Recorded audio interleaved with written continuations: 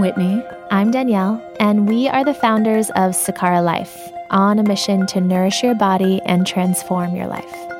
Sakara is a Sanskrit word that describes the action of turning your thoughts into things and manifesting your reality. We believe that who we surround ourselves with, what we watch, what we listen to, what we eat, the information that we take in, impacts the way we think and therefore who we are. The conversations that follow are with bold thinkers who have had an impact on how we view the world, ourselves, and what it means to live the Sakara life. The intention of these conversations is to push each of us to greater heights so that we can turn our thoughts into things and all shine our light a little brighter. We are so excited to be on this journey with you. Welcome to the Sakara Life.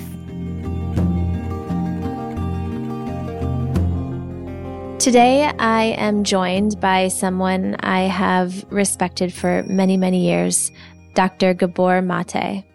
Dr. Mate is a best-selling author, world-renowned speaker, and has spent more than 10 years dedicating his life to working with patients that suffer from addiction in Vancouver's downtown East Side.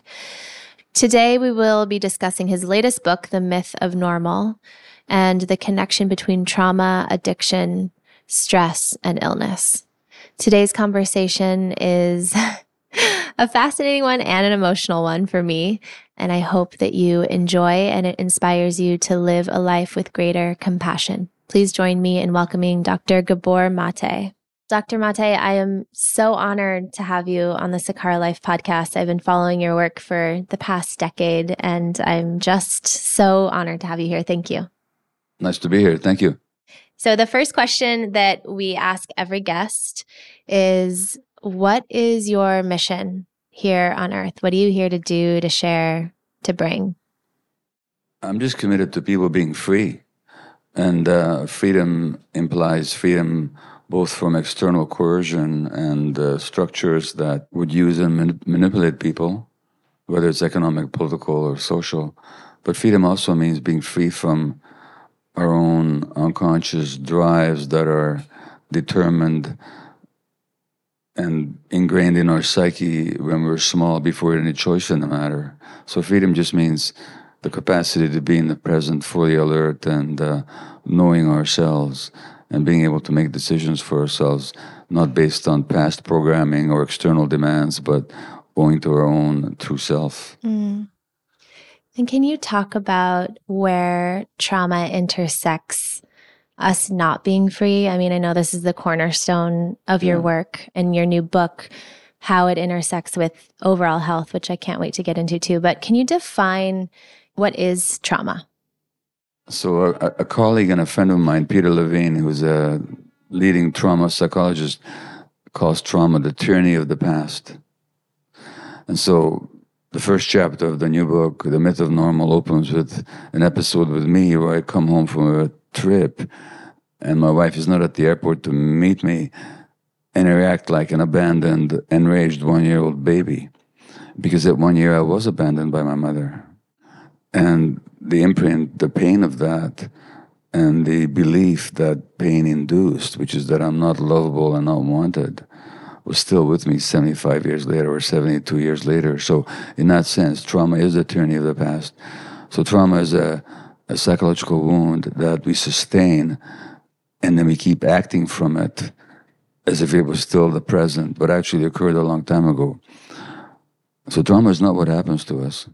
Trauma is the wound that we sustain internally, which is a good thing. Because if trauma was what happened to us 10, 20, 30, 40, 70 years ago, that's over. It never will not have happened.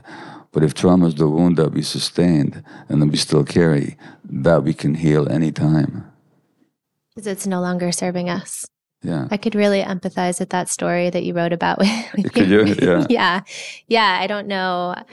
I don't necessarily know where that feeling of abandonment comes per se. It's not as clear to me as it is to you, but You want to find out?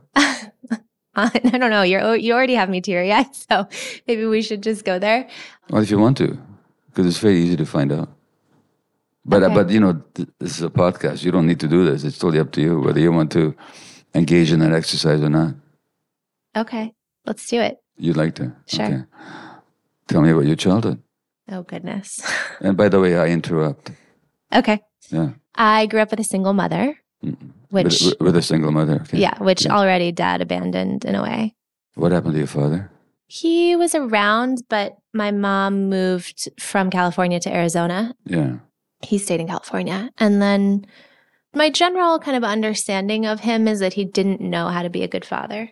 Okay, well, that's fine. And so tell me about your life as a child.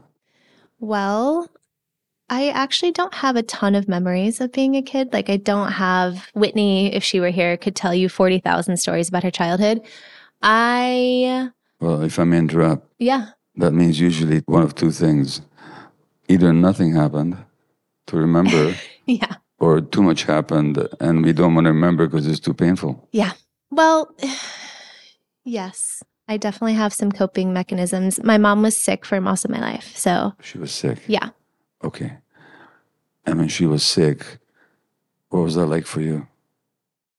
It was hard. Was that? It was really hard. In what sense? I had to be the mother. Okay. You had to be the mother. So you had to take care of her. Now, as between a mother and child, who should be taking care of who? Yeah. I'm asking you. Maybe this is part of the coping mechanism, but I constantly, I remember assuring myself then and now that she did the best that she could. Of course she did the best she could. She's not on trial. Yeah. Okay? Yeah. We're just trying to find out your sense of abandonment, the source of it, right? That was the intent of the exercise. As between a mother and a child, according to the natural agenda, who should be taking care of who? Yeah, it should definitely be mom taking care of the child. Okay. When the mother shows up as the child loses the mother. You want to know where your sense of abandonment comes from? Do you not see it? It resonates so much more than my years of talking to therapists who want me to like feel abandoned by my father. The abandonment by my mother feels much stronger. It is much stronger. Not to blame your mother. Yeah. It's only that's your strongest relationship. Yeah. Your mother couldn't help being sick. Yeah. So it's not that she deliberately abandoned you. But in her illness, there's a role reversal. Yeah. In that role reversal, the child loses her childhood, loses her sense of being nurtured and looked after. That's the sense of abandonment. It's that simple. It happens in a lot of families, not because parents don't love their kids, Yeah. or they don't do their best, but because that's their best. Yeah. And what do you do? So let's say people are listening to this and maybe this helps someone find or resonate with their own trauma. Like, I honestly felt in a way relieved reading your story that, Yeah. I don't know, there was kind of this awareness that you had in your storytelling of your wife not showing up for you at the airport. Yeah. And how you acted like a child with her and kind of were passive aggressive and resentful and grunting around the house. Yeah. Because I recognize some of that behavior in myself, but what do you do? Like, clearly that coping mechanism is no longer serving me. Or is it? I don't know. So what you describe is what's been called a parentified child. A child who had to become a parent. In order to do that, you had to abandon yourself. Not just your mother abandoned you. You had to suppress your own feelings. You had to suppress your own needs, which develops a lifelong pattern of ignoring yourself and looking after others compulsively and automatically. Yeah. Difficulty saying no to other people's expectations. Feeling guilty when you say no. Pushing down your own feelings. That leads to, what's another word for pushing down? Depressing. So that leads to depression in a lot of people. Also, it leads to autoimmune diseases, chronic fatigue, and chronic health conditions, fibromyalgia, and. Are you saying all trauma links to these things, or specifically the parenthood trauma?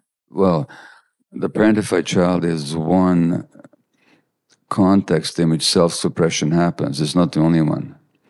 But self-suppression leads to all kinds of mental health and physical health conditions. All kinds of mental and physical health conditions. parentifying a child is not the only way to get there, but it's a very common one in homes where there's a parent ill, or where there's parental violence, or where there's parental addiction, or dysfunction, or stress. A lot of kids suppress themselves just to fit in and to make themselves useful and therefore wanted. It's our way of trying to connect with our parents. That's the coping mechanism. Then we use that coping mechanism all our lives. Now, in my case, that reaction at the airport when my wife is not there to pick me up, the coping mechanism is not to connect with her, to detach. And so when my mother, quote unquote, abandoned me when I was 11 months old, and she did that to save my life under wartime conditions in Budapest, Hungary in late 1944, when I saw her again, I wouldn't even look at her for several days. Now, you'd think a baby would be happy to see the mother again. Oh, God, she's back. No, the coping mechanism is to detach and not even to look at her, because the brain says you were so hurt when you were abandoned that you never open yourself up again to that kind of vulnerability. So that detaching that I did 71 years later began as a coping mechanism when I was 1 year old. And that's what I mean by the tyranny of the past. My wife didn't abandon me. Yeah. She just forgot to pick me up in time, right, at the airport, So these coping mechanisms, like yours, which I assume the self-suppression that you probably did, and the taking care of others and ignoring your own needs, they're necessary, or in my case, the detachment. They work at the time temporarily, but later on, those same coping mechanisms become the source of a lot of unhappiness and a lot of dysfunction. Because coping mechanisms are never meant to last forever. For example, you live here in New York. It gets pretty cold here in the wintertime. How do you cope with it? Lots of jackets. Lots of scarves, jackets. Okay. Socks. Now, what would happen if you're still wearing the same jackets in the summertime here? Suffer. It would suffer. It might even kill you. So the same coping mechanism that was necessary at one time in life becomes a danger at another. And that's the source of so much illness of mind and body. But because we didn't adapt these coping mechanisms consciously and deliberately, we didn't even know we were doing it. We Right. can't just drop them. They become our personality. We think this is who we are. And it's almost like you don't even notice. I appreciated that story, especially like right at the beginning, because you had such an awareness. I don't know when you started to become really aware, or if while you were doing it, you were aware that this is a coping mechanism of yours, or was it in hindsight that you realized that you were living the mechanism? When you're in the middle of it, you're not quite aware that it's a coping mechanism. Yeah. Because the parts of the brains that are aware, when you're upset, as I was, when my wife is not there to pick me up at the airport on time, the parts of the brain that are aware, they go offline. Yeah. And the more primitive, childish parts of the brain take over. So when you say to somebody, don't be such a baby, you're being quite accurate. In a sense, that being a baby, the baby, Right. those old brain circuits take over. Right. Now, when she said to me a day later, knock it off already. Which, Yeah, I was going to ask you, what was her reaction? Like, could she hold space recognizing that was, I mean, I saw in the beginning of your book, you have the most beautiful dedication. Yeah. The book is dedicated to her and it's so beautiful. Like, does she know by now, either from your work or her own self-work, to hold space there? We've been married 54 years almost coming up, and she knows, but she's no longer willing to put up with it. She's, Yeah. But that's been a process between us. So years ago, it would have taken me much longer to drop it. Yeah. I really would have been convinced that she had somehow hurt me. She hadn't. Right. But I would have been stuck in that self-righteous victim. Yeah. You did this to me kind of thing. Now, when it happens, I recognize it very, very quickly. It's not that my mind can't go there, but I can, oh yeah, here it is again. So I don't have to go with it. As long. And does she, because I think part that's so hard in relationships and marriage, when you're partnered in any way, is I could see her, and I know myself, I do this, or I can do this, she could have just taken it personally and then been a victim herself. Well, that's what happens in relationships. Yeah. So we perceive each other as one another's victims.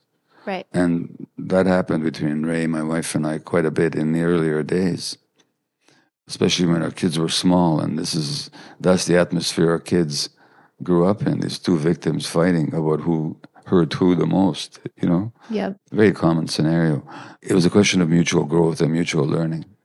The fact is we always choose somebody to be in a relationship with that's at the same level of traumatic hurt as we are. That's just 100% true. Wow. So it's inevitable then that these issues will be triggered. And the question is, are both partners willing to recognize it and take responsibility for their own reactions and to work through their trauma? Or are they going to just blame each other or expect the other to rescue them from their own distress? What happens in this society is that very often it becomes women's role to try and mother the men and take over responsibility for making things okay, which is why women have more chronic illness, because they take on all this stress. And I talk about that in the myth of normal, is that women are acting as society's shock absorbers. And that's why they have 70 or 80% of autoimmune disease. Yeah. And that's why they have higher risk of non-smoking related cancers. And they have much higher rates of depression, anxiety, and PTSD because they take on the stresses of the men. That's not their fault. That's a culture that programs women that way from an early age on. Can you talk about toxic culture and how you define it in the book? Yeah, so the subtitle of the book is Trauma, Illness, and Healing in a Toxic Culture. So it's really a very simple concept. If you're a laboratory scientist and you were growing microorganisms in a test tube or in a petri dish, you had to give them a broth to live in, to live on and live in, in which they would thrive and proliferate if the brew was healthy. But what if large numbers start getting sick and dying? Then you'd have to say, well, this is a toxic culture. You have to say, what's in this brew that's making all these organisms sick? Same with our culture. If you look at America, which is the world's richest and most powerful country by far in history, 70% of adults are at least on one medication. Yeah. 40% are on two medications. There was a report in the New York Times 3 weeks ago about a teenager who was taking 10 different psychiatric medications, which is utterly terrifying. Well, it's nuts is what it is. It shows just how little psychiatry understands human beings for the most part. If you look at the number of children who are being diagnosed with ADHD and all manner of disorders, anxiety, depression, oppositional defiant disorder, which is a total nonsense diagnosis, and so on. What's going on? Well, either we assume that these are all individual pathologies that for some reason are striking a large number of people. When you look at the overdose crisis in this country, last year over 100,000 people died of overdoses. That's double the number of Americans who died in all of the years of the Vietnam War in 1 year. If you look at articles in the New York Times and the New Yorker in the last several months about this mysterious rise of childhood suicides, to me it's no mystery at all. We live in a culture that makes people sick, and that's why I call it a toxic culture. And I don't remember like word for word how you define it, but I like the medium analogy. But just to be clear, you're not defining it just as, toxins in our food or just as pollution. It literally is like the soup that we're living in, whether it's how we engage with people, how we now sit alone in an office or in a home office all day, how the culture kind of defines and often ignores traumatic events. And It's all that. I mean, I know that your organization deals a lot with health and as related to the food that we eat. And one not only could, but it's been done, write volumes about just the unhealthy food that people ingest in the society. But that's not an individual choice. Yeah. It's quite consciously pushed on people Yes. by huge corporations. This is not theory, it's just proven fact. It's true. You know, they figure out which is the most addictive combination of fat, sugar, and salt. The bliss point. The bliss point, yeah. That'll make you most addicted to the junk food that will kill you. Yeah. So there's certainly food is a part of it. Then there's the toxins in the environment that you can't even count how many there are.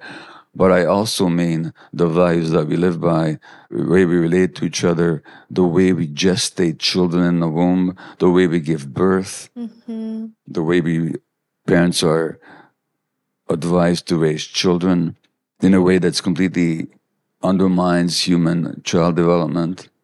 In other words, the toxicity of this culture has many, many facets. For me, I'm talking more about the values, the relationships, the stresses that the culture imposes on its members.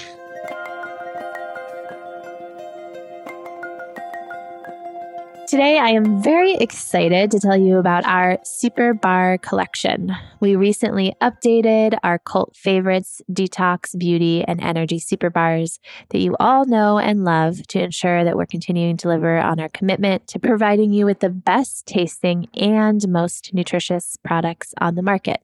These are the perfect on-the-go snack and ensure you don't have to sacrifice quality for convenience.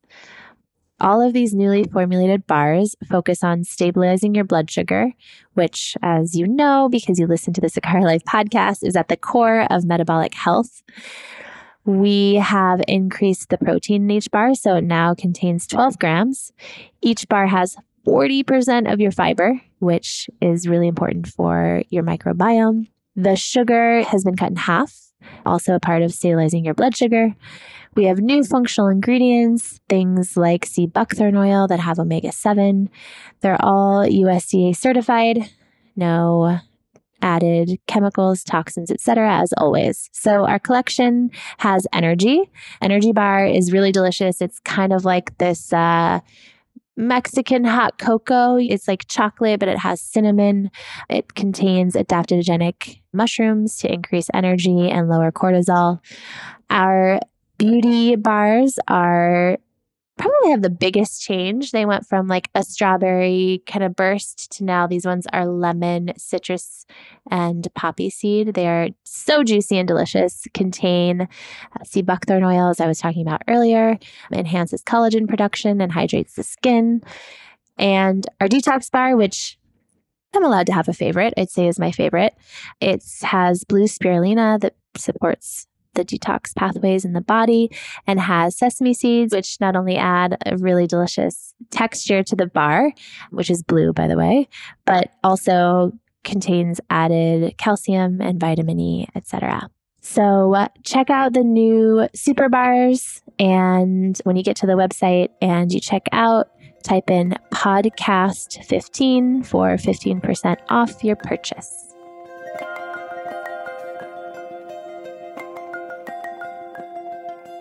I think one of the things that you do so well is you bring humanity to trauma in a way that I personally don't know of anyone else doing this. And in your last book, The Realm of Hungry Ghosts. Yeah, on addiction. On addiction, yeah. It made me realize, similarly to, we did a podcast with the founder of Lunch on Me, and Lunch on Me delivers, and we support them with our food, but they deliver organic, healthy food to people experiencing homelessness.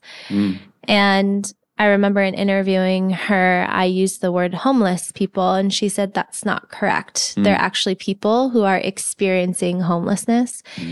And the humanity that brought to that, because you don't even notice, to your point about toxic culture, language being part of that, how you are hurting yourself and others just by the language that you use. Yeah.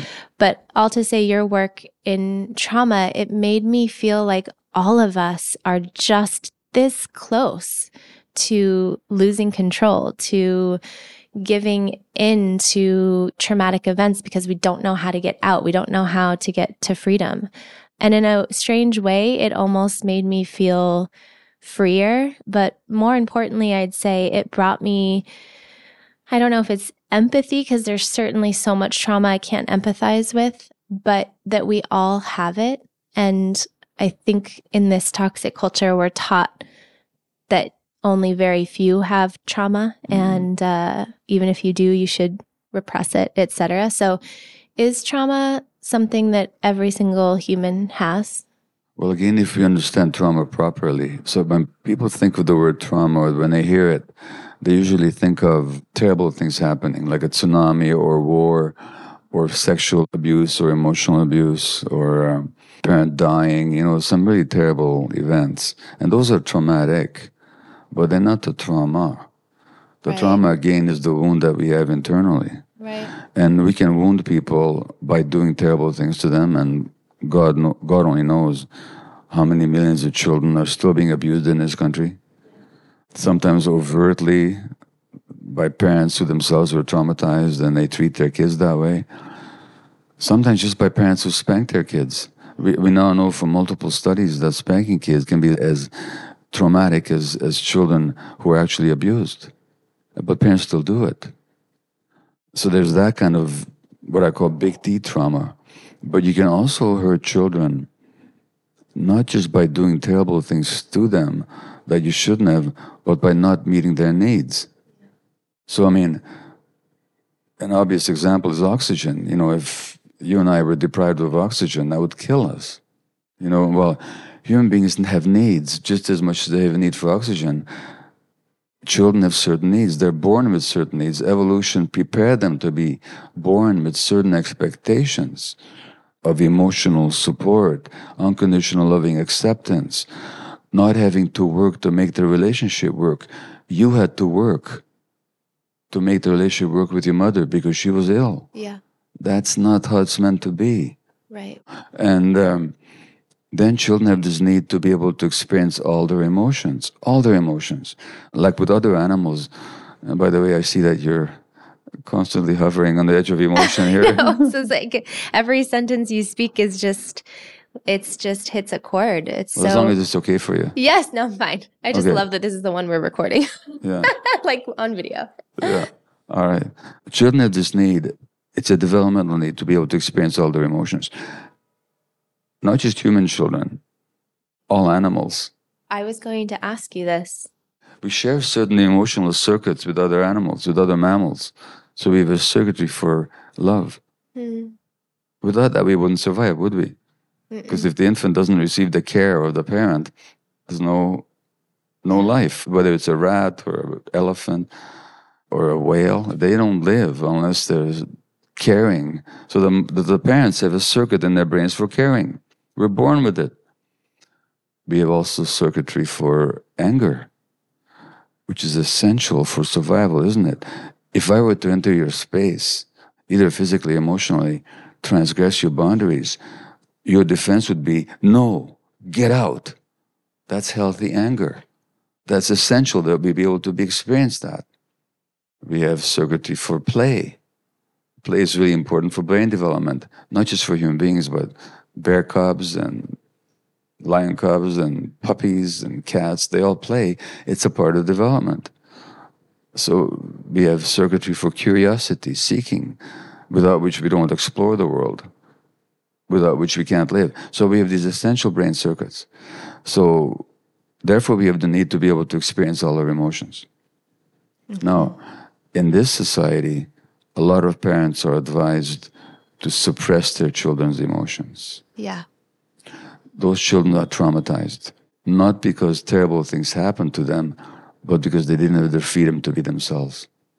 And when we don't have the freedom to be ourselves, since we need the attachment relationship with our parents more than anything else, we're going to suppress ourselves to be acceptable to our parents, but in suppressing ourselves, we lose connection to ourselves, which is the essence of trauma, is that disconnection from self. Are you going to write a book on parenting? I have written a book on parenting. Oh, you have? What is it called? It's called Hold On To Your Kids, Why Parents Need to Matter More Than Peers. Okay, I haven't read that one. Well, how old are your children? Almost 2 and 4. This is the time for you to read that book. Okay. It's called Hold On To Your Kids. It's been published in over 30 languages. It's not my work. It's the work of a brilliant friend of mine, the psychologist Gordon Neufeld, who I quote in The Myth of Normal. He's the one who talks about the irreducible needs of children. Yep. I talk about, and so I quote him extensively in this book, but that book, I wrote it with him to get his work out there in front of the public, and it's a wonderful book. So I hope you'll read that book. I absolutely will. Parenting has really forced me in a good way to face some of those traumatic wounds, because I know, and also with balance, right? Because I remember my mom saying that she specifically didn't do things her mother did. So of course there are things I want to do differently than my mother, but there's also things that I just want to do. Like I want a clean slate. I just want to, might not be possible, but how do you hold so much space for children to feel all the feelings? What does it mean to hold that space? Well, so it's very difficult in this society. Not impossible, very difficult. The reason it's difficult is because we're never meant to parent the way we're parenting now. Yeah. So that human beings evolved over millions of years and over hundreds of thousands of years. And even our own species, Homo sapiens, we've been around for 150,000 years, maybe 200,000 years. For most of that time, until like a blink of an eye ago, we lived in small band hunter-gatherer groups where there was a community that raised the child. Yeah. And it wasn't just a single mother like your poor mom or isolated nuclear family living in a isolated home. It was a group. And so that children had lots of parents. Right.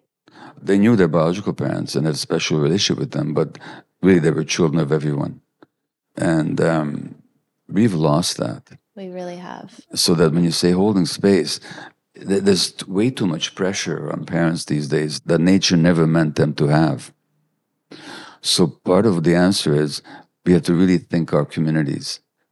And how can we create communities where, again, we're more joined together in the task of raising their children? Not to mention, if we're not going to see our kids the whole day, if they're going to go to school and kindergarten from an early age on, it's totally unnatural for kids to be away from their parents the whole day. I mean, no bear ever does that. No lion ever does that. Yeah. Then we have to extend our sense of family. The school should be for far more than so-called educational institutions. They should be part of the village where children are raised. And since the human brain develops an interaction with the environment, and since the brain develops starting in the uterus, by the way, until adulthood, then at every point in that process, we need to ask ourselves, what conditions will promote healthy development and what conditions will undermine it? That means children need a connection with adults and a lot of safety and a lot of love.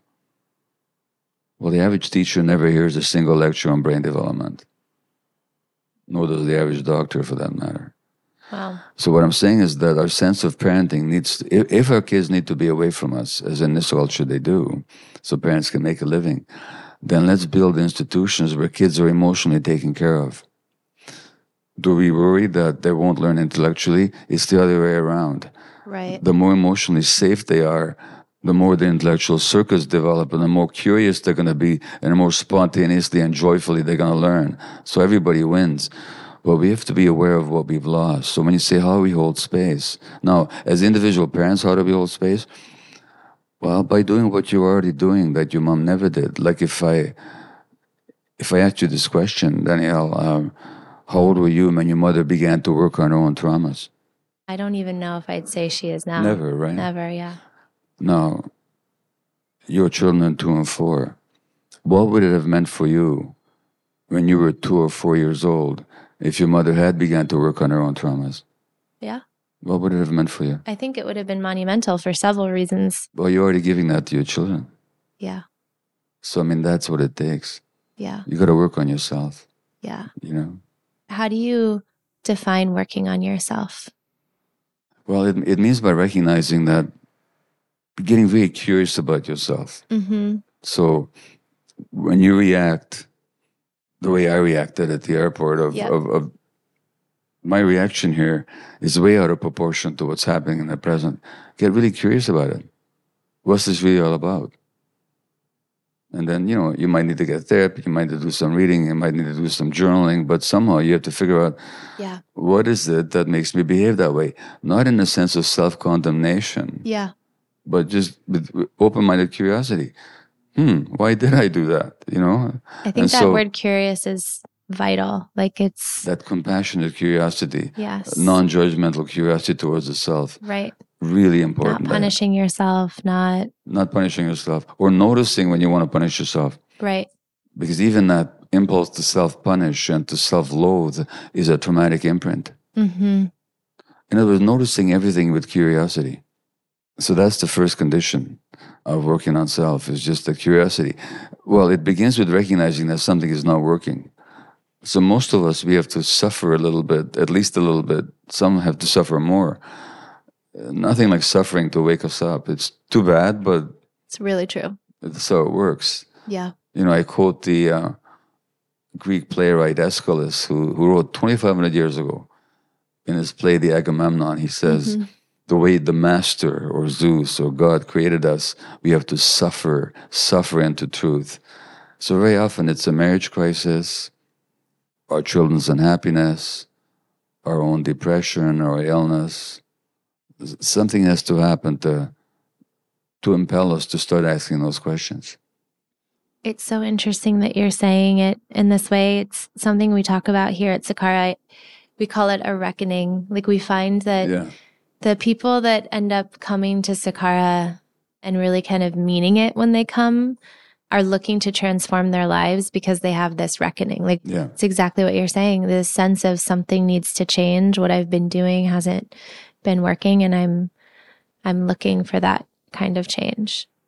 Yes, and that speaks to a part of us that we need to acknowledge. There's a part of us, I mean, not even a part of us, you might even say on a real self, who wants us to heal. Yeah. So as much as we may carry traumatic imprints that disconnect us from ourselves and that make us not like ourselves or behave in ways that are actually harmful to the self, there's still this true self that wants us to be healthy. Yeah. And that's the part that recognizes, I want some change here. And I'm going to look for it, and I'm going to work for it. That's what's so positive here, is that we all have that part. I wouldn't even say it's a part. I would say that's the real us. So even underneath all that traumatic baggage, there's still that human being that is determined to become whole again.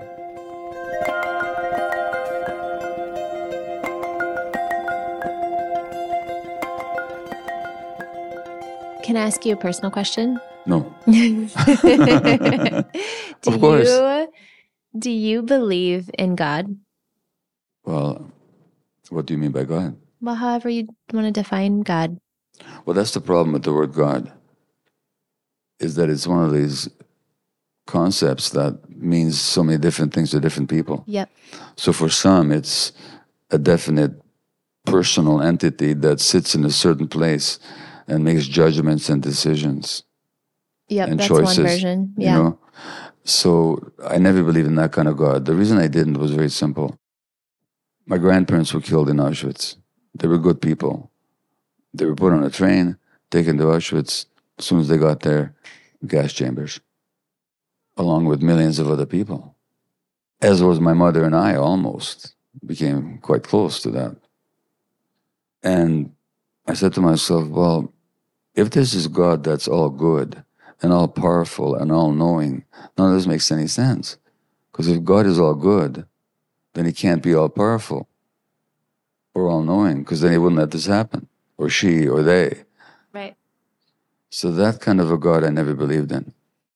As a matter of fact, I used to be very angry even at the word God. Now the question is, why did I used to be angry? It's one thing to believe or not to believe. Where was the anger coming from?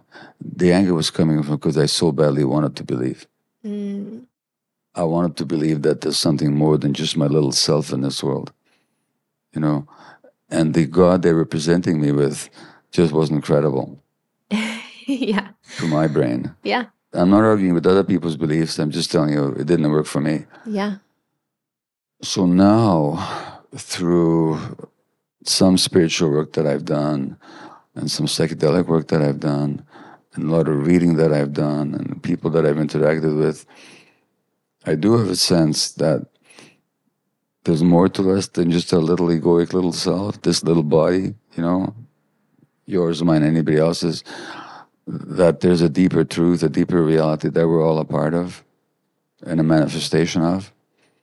And if that's what people want to call God, then the answer is yes. But it's almost better not to, from my point of view, use that word because It's loaded. It's a loaded word, and it's got so many, for some people, God wants people to go to hell and burn in fire for the rest of eternity. Right. For others, God is all loving and ever compassionate and infinitely empathetic and well, they both use the word God, but they're not talking about the same entity. So it's not a useful word. Yeah. Can you talk about, I don't remember what chapter this is in, but... Oh, by the way, so let me say one more thing. Please. So I was talking to Ashley Judd, Uh-huh. and she was telling me about how once she surrendered to a God she didn't believe in. Maybe that's the point. Which I thought that's the whole point. I thought that was a great phrase. Right. Yeah. Yeah, Marianne Williamson, one of her quotes, it might not be her quote. She might be quoting The Course in Miracles in her book, but she talks about how heaven is a choice we make in every moment. Yeah. And that feels very relevant to what you're speaking to. I don't remember which chapter this was in your book, but you started talking about Buddha and the leaf and how the leaf was both an object and a process. Can you talk about that a little bit? Sure. So it's actually in the second or third chapter of the myth of normal. And what I'm talking about is the unity and the oneness of everything. Now, as a physician going to a traditional Western medical school, nobody teaches you that mind and body are inseparable. We basically learn about the body as a separate entity and the organs as separate entities, and disease is a pathology that shows up for whatever reason in a particular individual and a particular organ. The actual scientific reality that mind and body can't be separated, which has only been proven by I don't know how many tens of thousands of research papers and publications, and which is an insight that human beings have always had, is completely missing from medical education. And so I was saying that this is not a new concept. It goes back to Buddha, and he was talking about the leaf or a raindrop, and he talked about the interdependent co-arising of phenomena, the interdependent co-arising of phenomena. He says, look at a leaf or a raindrop, and look at all the conditions that have to go into the making of a leaf or a raindrop. So take the leaf. It contains the sun, the sunlight. It wouldn't exist without sunlight. Photosynthesis needs sunlight. The leaf contains the sun. The leaf contains the sky in the form of the water that drops from the sky. It contains the earth. The leaf contains everything within it. We all contain everything within ourselves. So he says, without the many, there cannot be the one, and without the one, there cannot be the many. It's all interdependent. That's an insight that human beings have had for thousands of years. It's an insight that modern science has more than adequately proven, and which is completely missing from the awareness of this culture, from the law, from education, and certainly from medicine, which leaves our capacity to heal people really, really limited. So true. Are you familiar with Louise Hay, her work? She's no longer with us. I know the work of Louise Hay. Yeah. She's an intuitive. Yeah. I'm not. I may have intuitions, but I'm not an intuitive.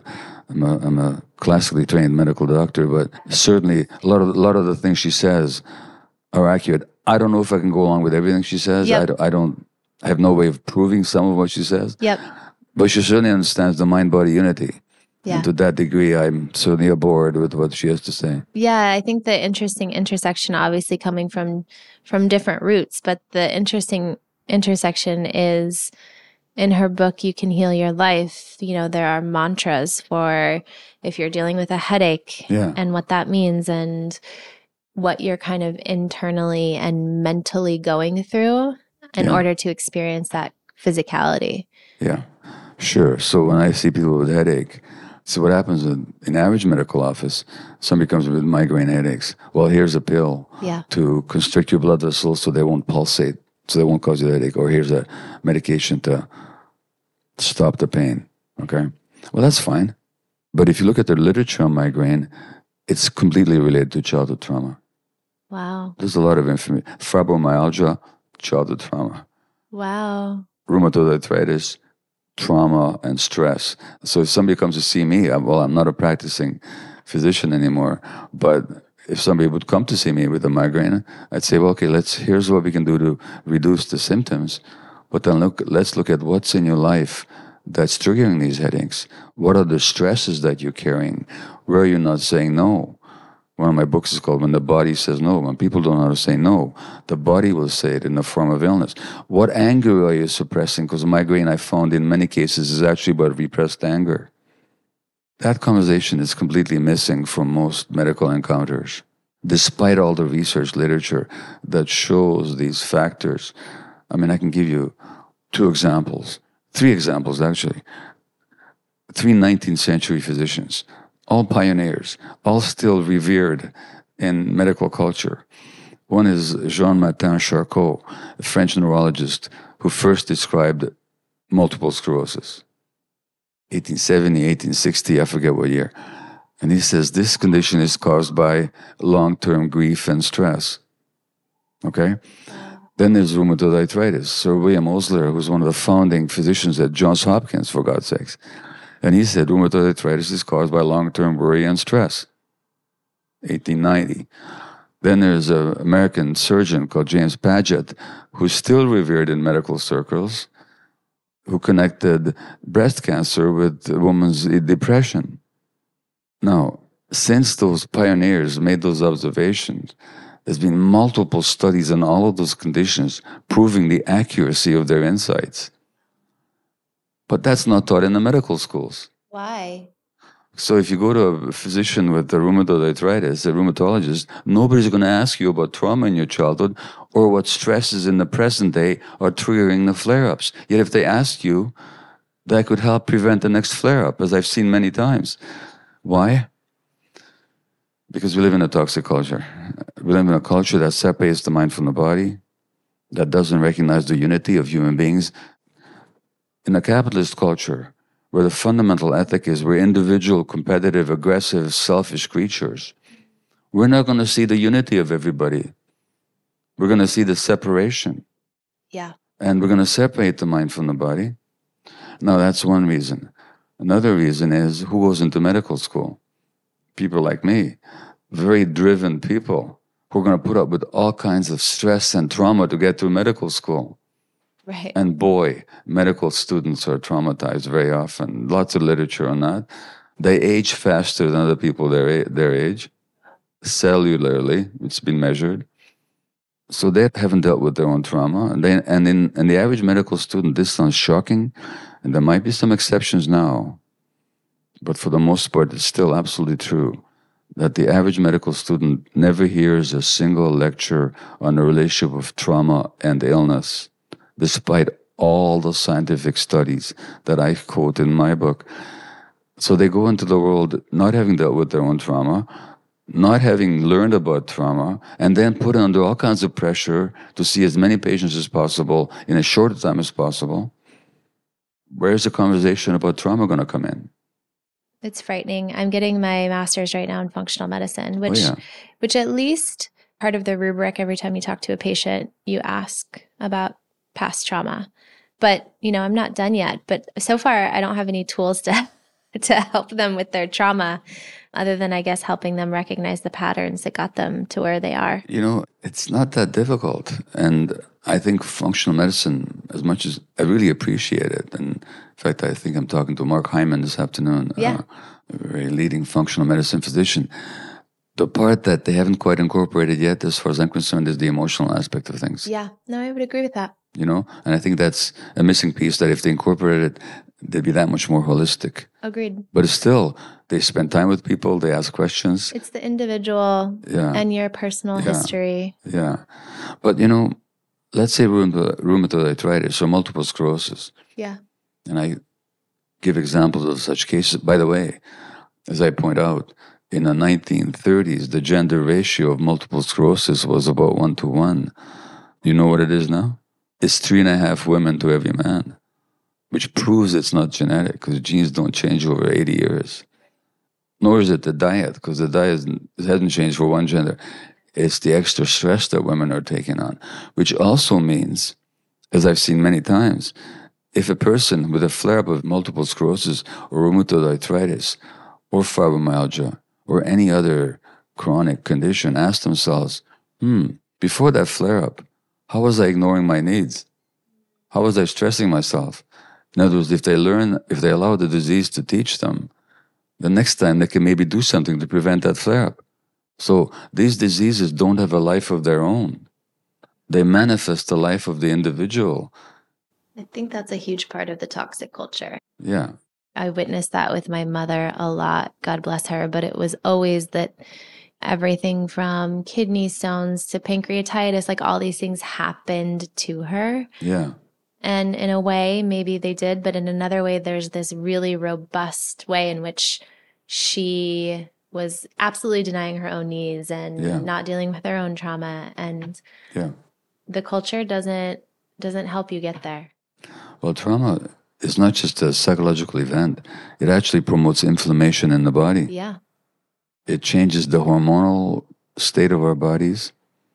It changes the state of our muscles, our nervous system. It's a physiological event. It's a psychophysiological event. How is it that we're not talking to people about it? You know? Yeah. I had kidney stones at a time when I was a totally stressed workaholic doctor. I mean, it was classic. It was classic. Our last question we like to ask is something we call light work. So it's essentially homework that we're going to give our listeners and myself to help each of us shine our lights a little brighter. So what is your light work for everyone? In terms of practice, sure, I'll take it right out of the book. Once a week, sit down and ask yourself, where this week did I not say no? Where there's a no that wanted to be said, but I didn't say it.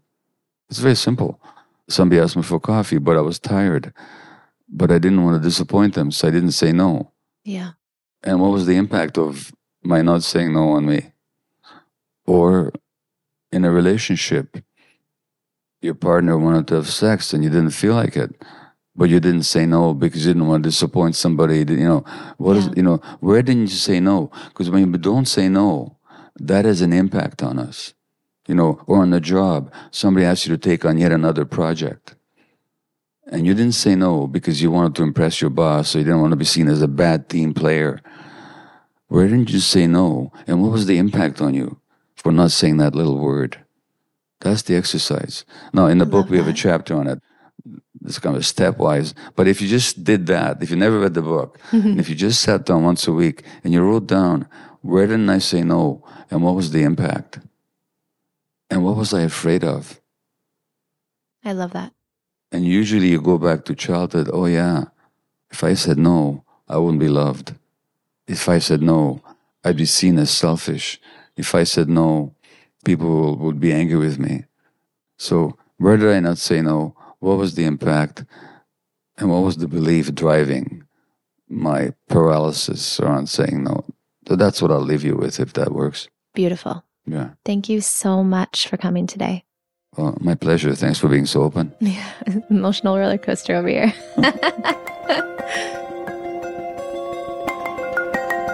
Today, we're getting back to the basics of Sakara, and so we wanted to share a bit about our Sakara Signature Nutrition Program for all of those listeners that are new to us. We created this program after healing ourselves to help others feel the same transformation that we experienced through the power of food as medicine. This program is based on the science behind a whole food, plant-rich diet and has been crafted around our proprietary 9 pillars of nutrition, which focuses on things like nutrient diversity and eating the rainbow, eating your water and getting enough sulfur-rich veggies into your diet, as well as cultivating body intelligence in order to have true mind, body, and soul transformation. The Sakara Signature Nutrition Program makes clean eating easy. It's entirely free from meat, gluten, dairy, refined sugar, pesticides, harmful chemicals, and GMOs. The menu is chef-crafted and changes weekly to highlight seasonal ingredients and recipes, so you never have to sacrifice taste for eating healthy. If you're interested in learning more about our Sakara Signature Nutrition Program, head to sakara.com to see how you can customize the program to fit your needs and lifestyle. That's SAKARA.com. And for a limited time, we wanted to give you all a gift of transformation. So use the code podcast20 at checkout for 20% off your first order of Sakara Life.